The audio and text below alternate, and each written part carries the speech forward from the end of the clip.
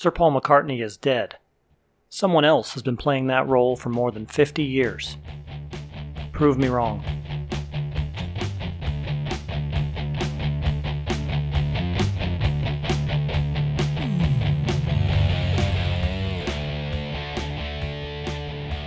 Sometimes things just sound so ridiculous that people disregard it out of hand. Just an immediate, that's bullshit, I'm not even listening to it. Every now and then, though, you need to open your mind a bit, step outside your comfort zone, suspend your disbelief, if you will, and dip a toe in the controversy pool. Sometimes that water feels pretty good. There are millions of conspiracy theories, clandestine operations, shadow organizations, government lies. But sometimes you pick up on one that on its face sounds just too fantastic to believe. But then the more you look into it and the more you hear and the more you research, it starts to make more and more sense. You start to think to yourself, maybe there's a kernel of truth here. Maybe it's something that I should look more into. And then suddenly you fall into a wormhole and it takes you 3 or 4 days to break out of it. But you are forever changed. Your mind is forever changed. And this is one of those situations. And so for the next 45 minutes or so, I ask you to suspend your disbelief, listen to the evidence that I'm going to present to you, take that knowledge, and if it appeals to you, go onto the internet. There is mountains of evidence that backs up what I'm going to say to you today, and research it a bit. And sometimes it's just fun to read these type of things, and whether or not you believe them or not, just open the mind a little bit and be open to new ideas. So with that in mind, let me say this. Paul McCartney is dead. He died either on September 11th or September 13th, 1966. He was replaced by an imposter, a body double, who for the next 50 years has played the role of Sir Paul McCartney, both musically and vocally, as well as keeping up that appearance.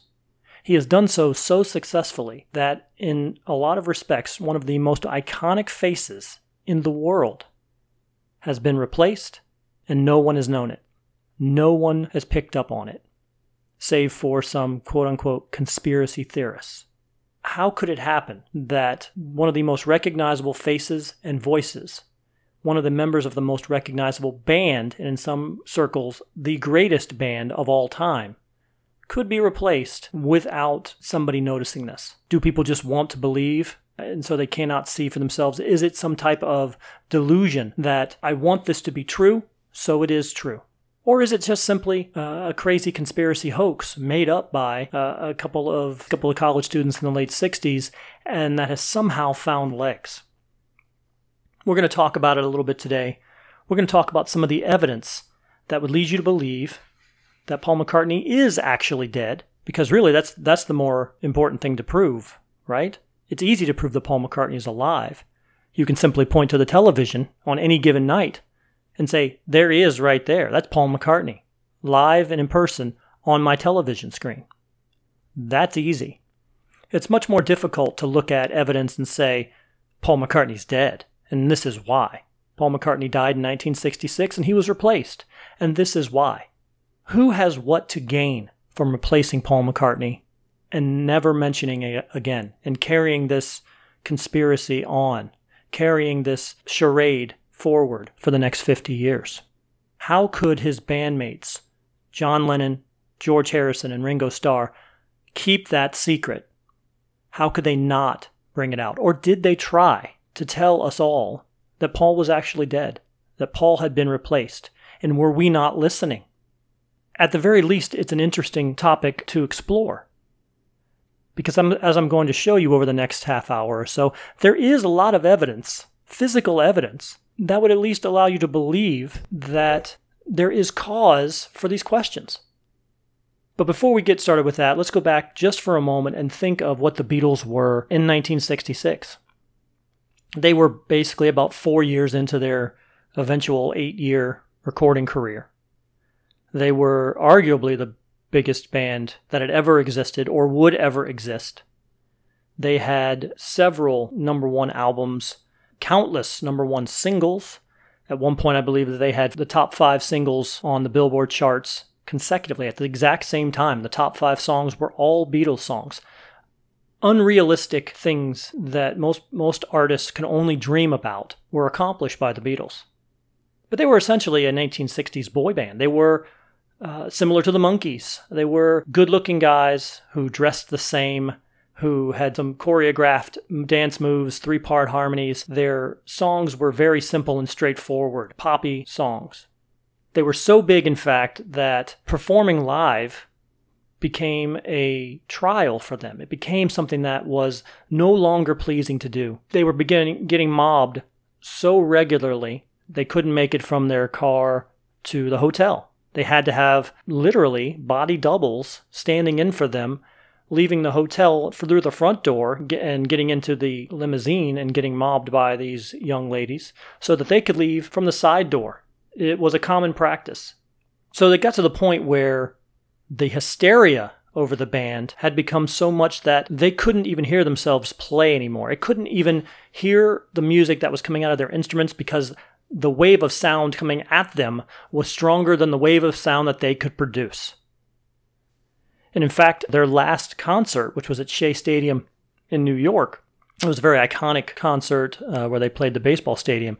The police that were assigned to the crowd control, they reported, quote unquote, rivers of urine flowing from the girls and the women that were in attendance because they were so hysterical about seeing the Beatles live and in person. It was so life-changing that they literally could not control their body functions. That is the level of hysteria that was going on for the band at that time. That Shea Stadium concert ended up being their last concert. From that point on, they were not a touring band. They were a studio band from 1966 through 1970 when they finally disbanded. After 1966, they all went their separate ways for several months. And in some cases, Paul McCartney was actually out of the public eye for about 8 months from 1966 until 1967, when ultimately they went in and recorded Sgt. Pepper, which was as if a completely different band had stepped in and created an album with completely different music. And granted, during that time frame, during that mid-60s time frame, they were diving into the spiritual realm, becoming much more curious about different religious practices, going to India, spending time with different holy men. They were trying to explore themselves, higher learning, higher powers in general. So there were options there. There was potential that the things that they were doing could affect their music, could shape their music a bit. And so when they came back in 1967 and Sgt. Pepper was released, and it was an amazing departure from what they had been doing before. And that carried on through the Magical Mystery Tour and the White Album and Let It Be and Abbey Road, right up to the point when they disbanded in 1970. It was a remarkable change. They went from a band that every woman liked to the band that every guy liked. And in fact, when the mid-'80s, when I really became a Beatles fan, it was because of that Sgt. Pepper through Let It Be phase. I was never a big fan of what came before that. I always enjoyed the spiritual and the musical explorations that came after. So where did that come from? And how did that break shape them and mold them? Well, some people say that break was because, in reality, Paul McCartney had a car accident. He had a meeting with the band in 1966. This is the story that we're told, with Brian Epstein, his manager, and the rest of the band. And he was upset with the recording responsibilities or the writing responsibilities that he was required to do for the next album.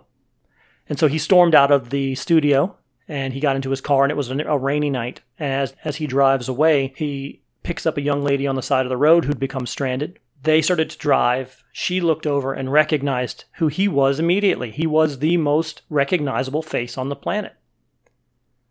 She became overcome by this knowledge that she's in the car of Paul McCartney, which distracted him, obviously. He becomes distracted. He swerves off of the road, and he runs into, reportedly, a telephone pole, damaging the car. Paul is trapped inside, and the car catches fire, and Paul burns to death. This is the story. At that point, the Beatles were so big and so influential that the British government could not allow them to fail. And there were actually a couple of very brief, very quick news reports that came out and said that there had been a car accident and that a Beatle had been involved. And then it was a follow-up that actually said that Paul McCartney was involved in this car accident. Those were very quickly retracted and pulled. They didn't last long, but there is evidence that they existed. At that point, the British government became involved in the continuance of the band. And Brian Epstein, the manager, suggested that they hire someone as a temporary solution. Someone that could come in and keep the band going on a short-term basis, because there was real fear that if they told the world right now that Paul McCartney had passed and that the Beatles were breaking up, that news may simply be too much to bear. Again, several months before, they were literally wading through rivers of urine from young ladies who were hysterical just seeing them on the baseball field. What would they do if they were told 4, 5, 6 months later that this band no longer existed and that Paul McCartney had been killed? So in some respects, they were looking at this as a way of shielding the public from that type of news. So what do? They looked into hiring a body double, and all of the Beatles had body doubles. And in fact, body doubles are very common, both in politics and in entertainment. It is not unheard of that political figures or popular figures would have someone else that steps in from time to time, especially if there's a particular public appearance or, something where the actual star is sick, but there is something that has been planned and you have to be there. They all have body doubles. And in fact, Paul McCartney's body double was a man named William Campbell, a.k.a. Billy Shepherd, Billy Pepper, Billy Shears. He was involved. He not only was a body double for Paul McCartney and utilized in that role, he also wrote for the Beatles fan magazine, and he was the leader of a cover band called Billy Pepper and the Pepper Pots. And Billy Pepper and the Pepper Pots covered quite a few Beatles songs as well. So there are Billy Pepper albums out there, and they had a couple of remakes from classic blues tunes, and then there are some Beatles songs mixed in. So he existed. He was a body double for Paul McCartney. So as a temporary solution, the idea was floated that let's bring in Billy Campbell, a.k.a. Billy Shears, as a temporary solution. And you might think, why would John and George and Ringo go along with this idea that Paul McCartney, your mate, your best friend, has passed away? We cannot allow this band to break up because of the potential impact that it may have on the rest of the world at that point. Not to mention the impact that it may have had on Britain, the Beatles being probably one of the biggest exports that England had going for it at that point. Why would they have gone along with the idea that we are going to take this body double and insert him into the band, even for a short time, just to keep the band going until we can find a good opportunity to break up the band in a more acceptable way? Because it would not have been acceptable for the Beatles to break up based on the death of Paul McCartney. So this is an opportunity to add someone else in as a temporary measure and work out an escape plan. Work out an opportunity to dissolve the band without creating worldwide upheaval. Why would John Lennon have gone along with that? Why would John Lennon have gone along with the demands placed on him by Billy Campbell? At that point, Billy was saying, I will join the band, I will do this for you, but I am going to be the leader of the band. And from that point on, you can see that Paul McCartney takes on the leadership role of the Beatles from 1967 until they disband. He was the driving force. He was the leadership of the Beatles. And even since then, in the years since they broke up, Paul has legally tried to change the name of the songs that he was primary writer for from Lennon and McCartney, which is kind of the universal naming convention of their work together, to McCartney-Lennon, trying to get that top billing, trying to, again, assert the fact that he was in charge in those situations. Why would John Lennon have taken that on? Some say simply because he was so distraught over the death of his best friend, that he was willing to agree to anything at that point. He was going to say yes to anything. And he did, with the understanding that it would be a short-term proposition and that they would put these clues in their music, on their cover art, that Paul was dead, that we are no longer the same Beatles, we are a new Beatles, and we will be breaking up. But nobody caught on. And in fact, this enormous change in musical influence appealed to an incredible amount of the audience.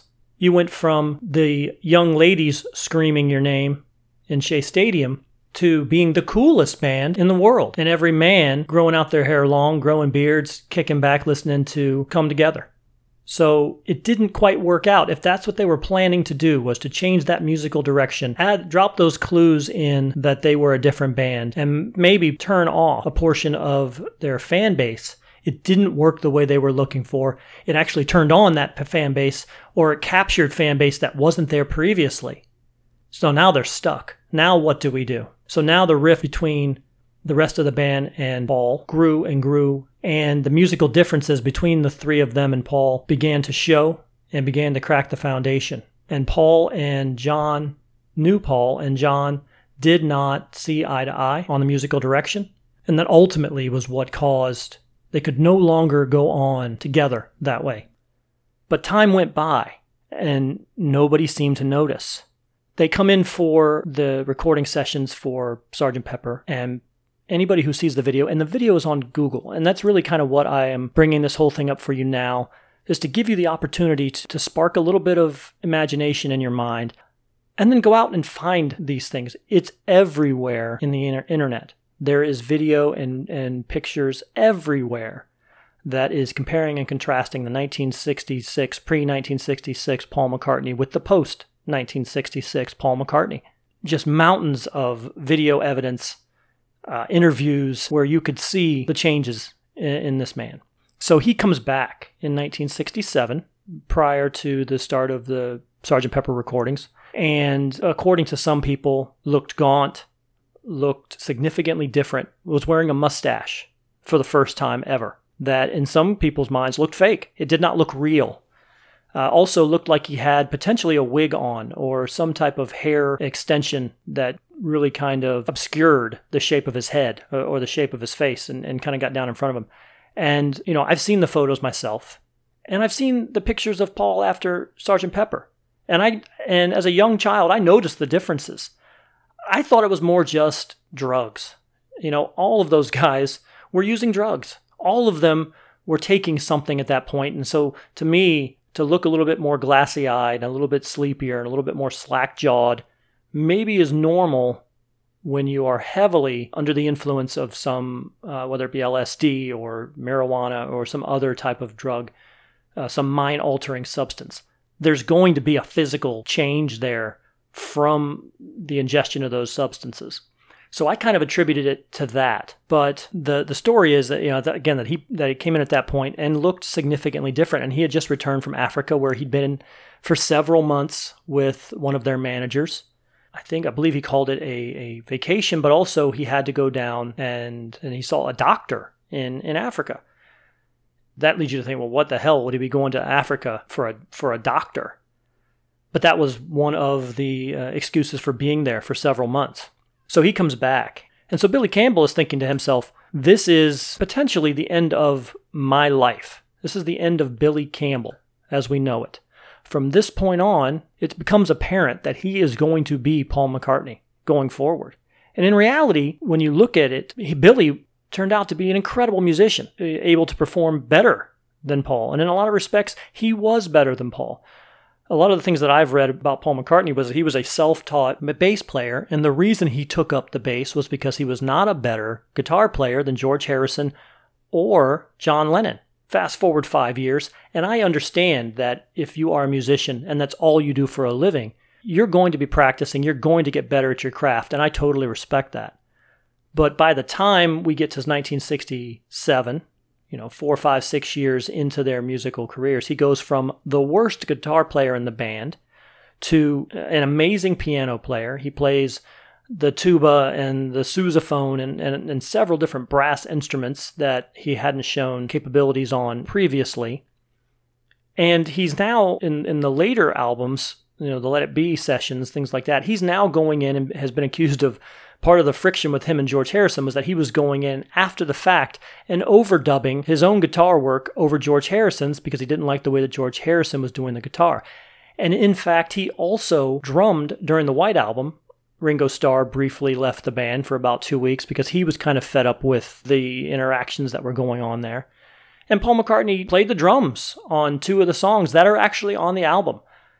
So it definitely is food for thought. Where did this increase in musical ability come from?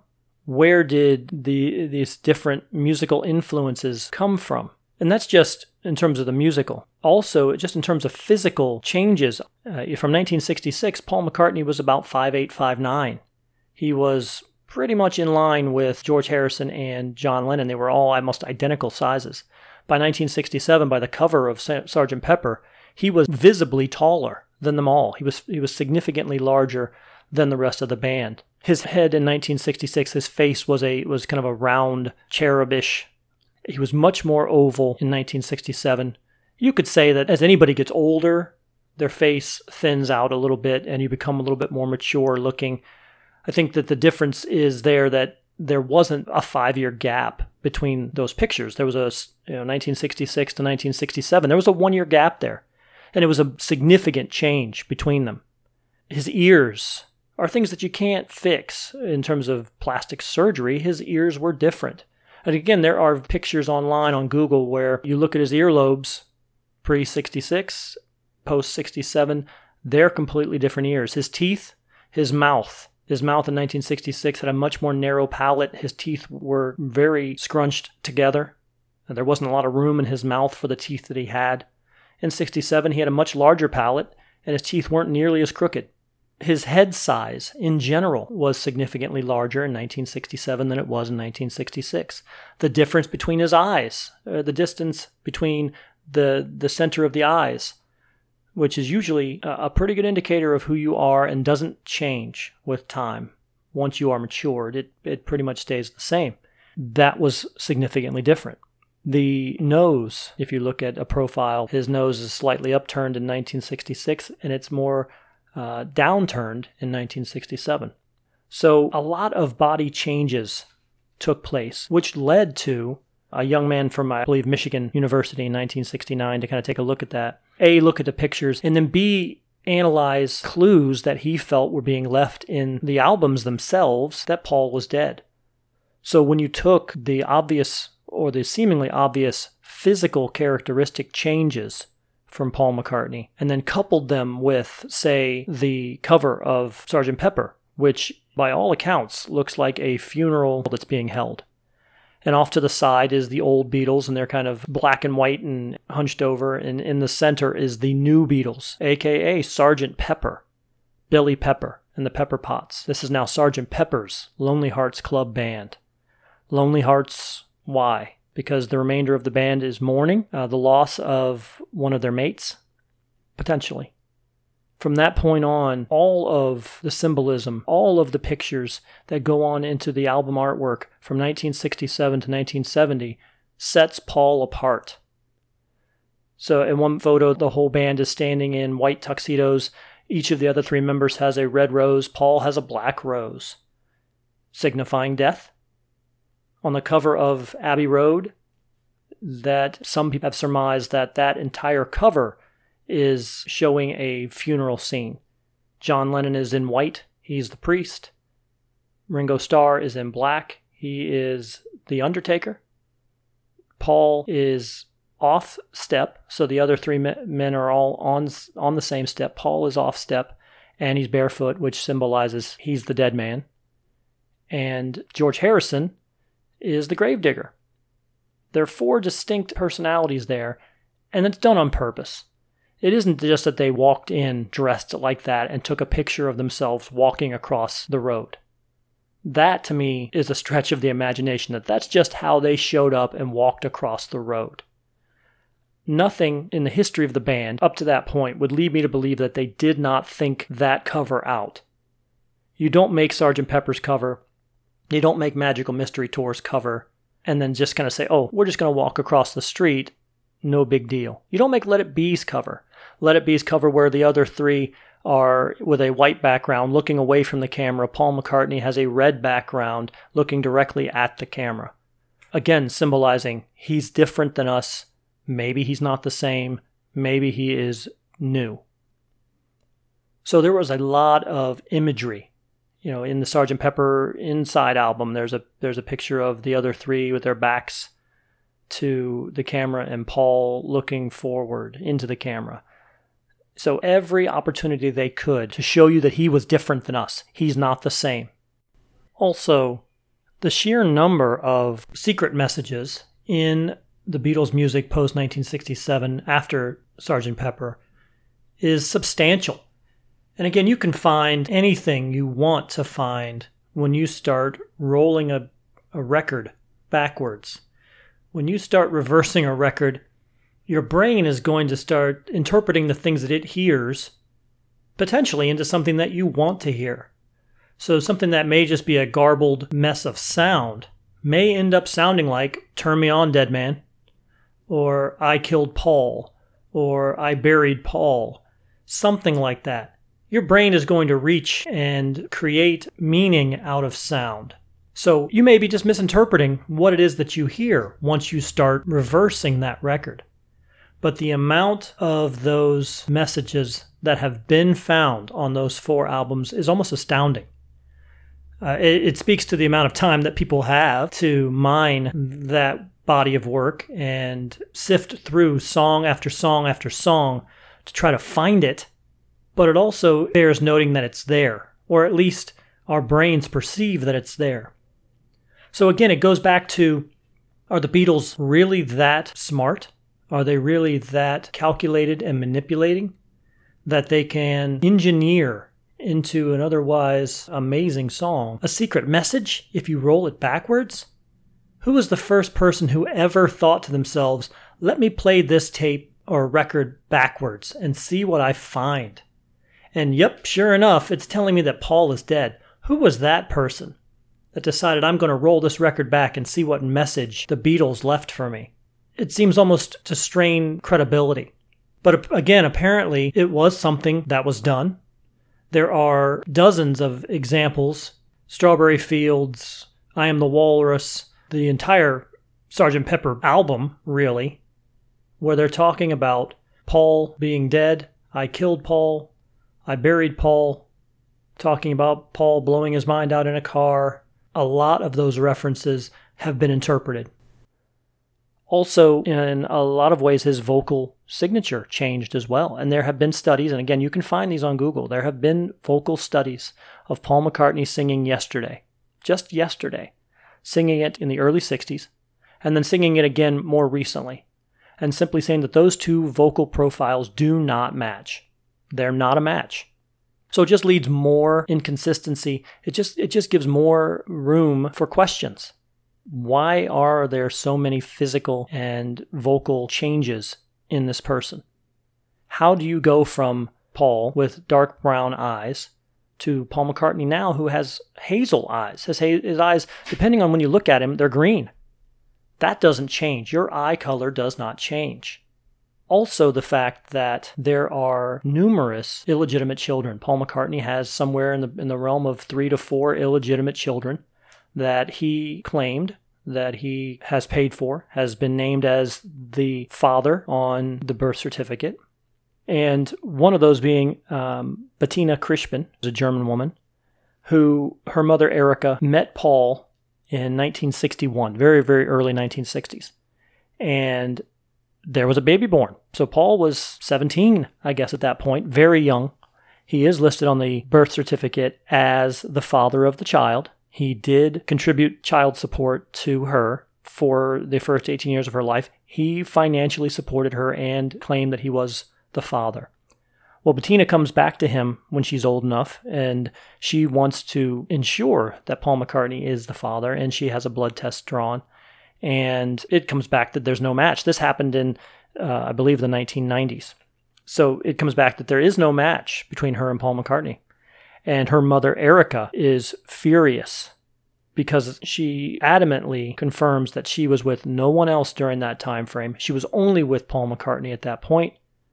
and that the man who has come in and done this DNA test was a fraud. And in fact, saying that not only was it a different person in terms of the photo, but also had a different handwriting, and the signature on the DNA test was done by a right-handed man, not a left-handed man.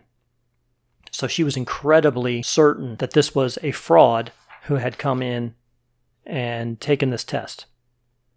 Also, a more recent wife of Paul McCartney, Heather Mills, they had a public divorce. A huge settlement, an enormous settlement went to Heather Mills from her very short-term marriage to Paul McCartney. In numerous interviews, she has said that there was a tremendous fraud perpetrated by Paul against her.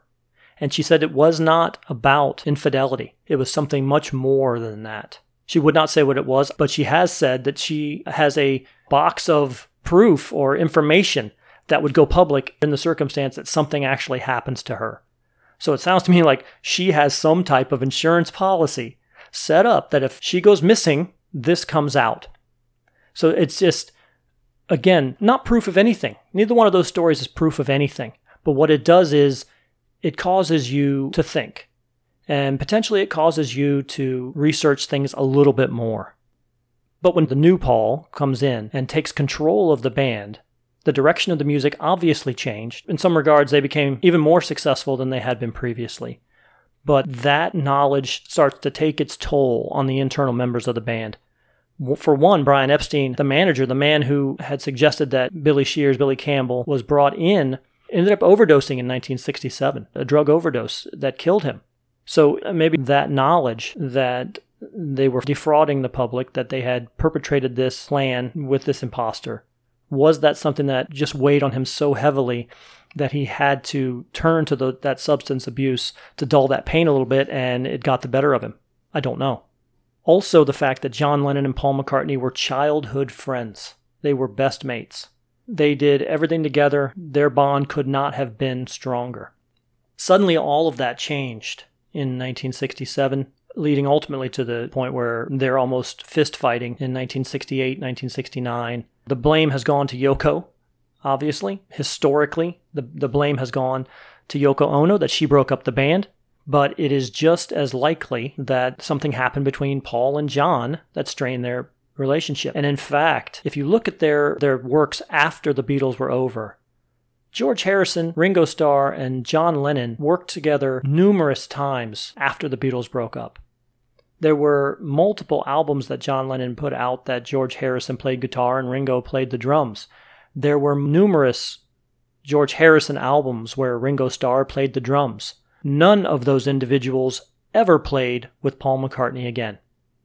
That right there leads you to believe that maybe it wasn't Yoko, maybe it was Paul. If you look at, there are video feed where in the 1995 reunion of the Beatles, when they started to release all of that material and anthology compilation, there is a point where Paul McCartney walks into the room and George Harrison gets up and can audibly hear him say, "Hello, William." He literally gets up and says, "Hello, William," on camera. Also during one of, I'm not exactly sure which movie it is, it's one of those documentary movies, when John Lennon was alive, George Harrison again refers to Paul as Beatle Bill. So there is video confirmation on more than one occasion from George Harrison that maybe Paul McCartney is not Paul McCartney, maybe he's someone else. John Lennon also wrote a song called How Do You Sleep after the Beatles broke up, where he basically straight out says, freaks were right when they said you were dead, and that the man who's here now isn't the same Paul McCartney. But then you could just as easily look at that and say, well, maybe that's just because our relationship has soured, and I'm not the man. Maybe I've grown, and the fact that I've grown, we've grown apart. And so I'm not the man I was yesterday. I am different now.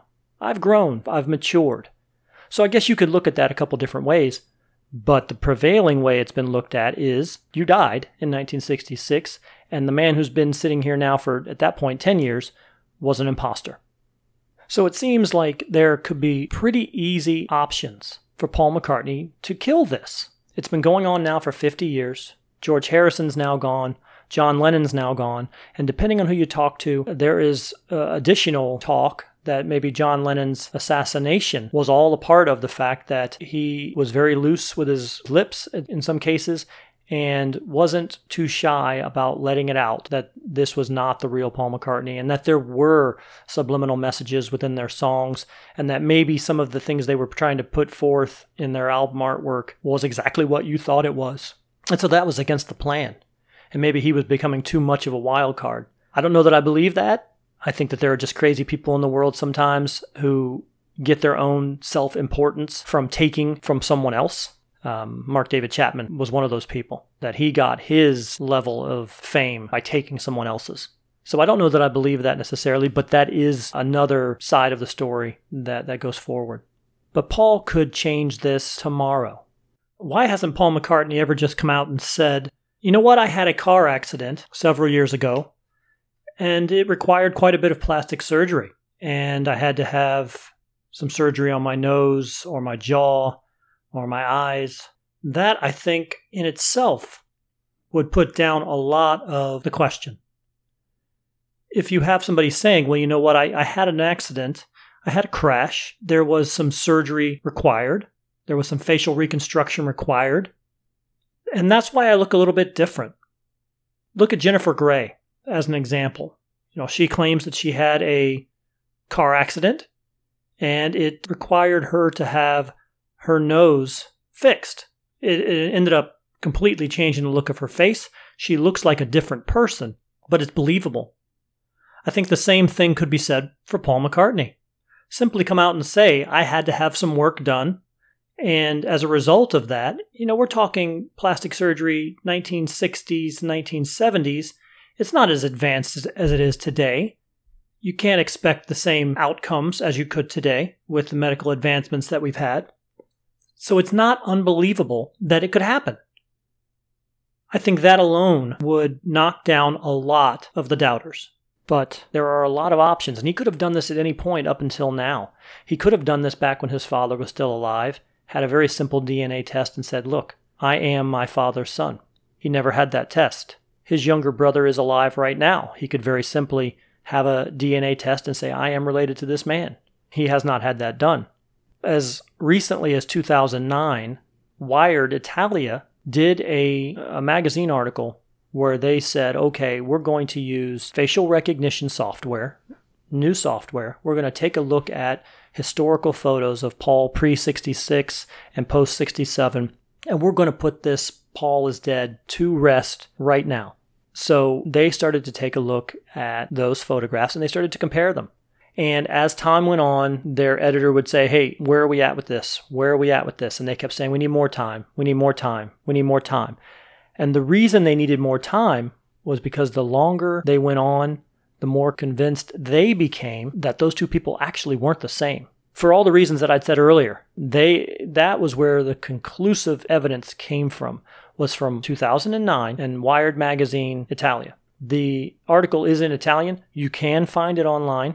And it goes through all of the different aspects of what they were looking for, what they were trying to prove, and what they found. They talked about the teeth. They talked about the shape of the mouth. They talked about the distance between the eyes. They talked about the head shape, the ears that did not match, the jawline that did not match. They did not talk about the relative height because they were simply looking at the facial structures between the two photographs. They talked about the eyes. And they concluded at the end of this article that the individual that are in the photographs in 1966 is not the same individual that was in photographs of the band after 1967. How do they come up with that? How do you rationalize that someone's been able to pull that hoax off for this long? It boggles the mind. So is Paul McCartney dead? Did Paul McCartney die in 1966? I don't know. I would like to think not. Because I want to believe that the things that I've seen and the things that I've enjoyed and the feelings that I've got from the Beatles and the music were real. And they weren't a fabrication. And that they weren't some form of manipulation. And I guess you could look at it and say, it doesn't matter if they were. If I still got a good feeling and still got enjoyment from it, it doesn't matter how it was created. You could say that, and I could agree with that in some cases. But I guess it's just kind of deep down, you don't ever want to feel like you're being lied to. So I want to believe that everything that happened with the Beatles and everything that's happened with Paul McCartney is above board, but there are so many videos online, so many interviews that he gives where when somebody asks him about this, he'll say, well, I'm the imposter because he's dead and I'm the guy playing him. He'll say that under the guise of being coy and trying to be funny. But all that does is give that conspiracy more legs. All it does is keep it going. Why not have a DNA test and settle it once and for all? I don't know, but until something like that happens, I can see this continuing on and on and on. This particular topic, I could probably talk about it for an hour and a half, 2 hours, 3 hours, 5 hours. There's just so much information that is out there. And in reality, if you want to really investigate it, there's also a book by a person named Thomas E.U. Harriot. Look it up. I can't quite remember the name. I believe it's the Memoirs of Billy Shears, and it's told from the first-person account. So it's autobiographical in nature, and this author is saying that he is getting this story from Paul McCartney, who is telling his story and telling how he became this persona, how he took it over, how he plays the role, how the fact that those around him now, Linda McCartney, knew that he was not the real Paul McCartney. Jane Asher, who was his actual Paul McCartney's fiancée, girlfriend prior to 1967, also knew and helped keep up the appearance for a short, brief time after he made the transition, just to kind of solidify again in the public that this is Paul McCartney, even though in pictures of us, if you look at a picture of us from last year, he's basically my height, and if you look at him now, he's 4 inches taller than me. And you can find those online too. So somehow or another, he could make this happen. He could change this. Those around him know the role he's playing. He's been playing it for 50 years. At this point, he cannot let it go. He can't bring it down. The brand of Paul McCartney, the financial empire of Paul McCartney is too large. If he were to come out now and say that I'm not Paul McCartney, I'm William Shears, he stands to be decimated financially. He'll never recover from it. The legitimate children that he does have with Linda McCartney, all of that financial wealth would be under attack by true McCartney heirs, by those individuals who are still living, because again, his father is not living any longer. His brother still is. If you ask what is their relationship, I don't know. Paul McCartney did not go to his father's funeral. By all accounts, his father was a tremendous father who was very supportive of Paul. Paul did not go to the funeral, which just once again lends to the mystery. If you look at Paul's weird response and awkward response once John Lennon was assassinated, it adds to the mystery. It's just a fascinating topic. There is enough information out there to provide reasonable doubt that this individual is who he says he is. And again, body doubles are real. Body doubles are common. Body doubles are accepted, especially in that time frame, and especially when the mountain of individuals and females and humanity that would come crushing down on you necessitated that you had these body doubles. All of those things exist. I would recommend that you take a look online if this is a topic that interests you.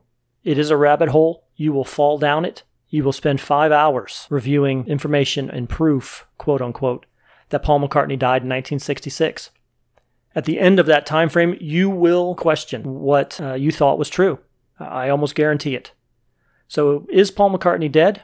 I don't know. I would like to believe he is not. But there is a lot of proof that says he might be, and that we have been duped for the last 50 years.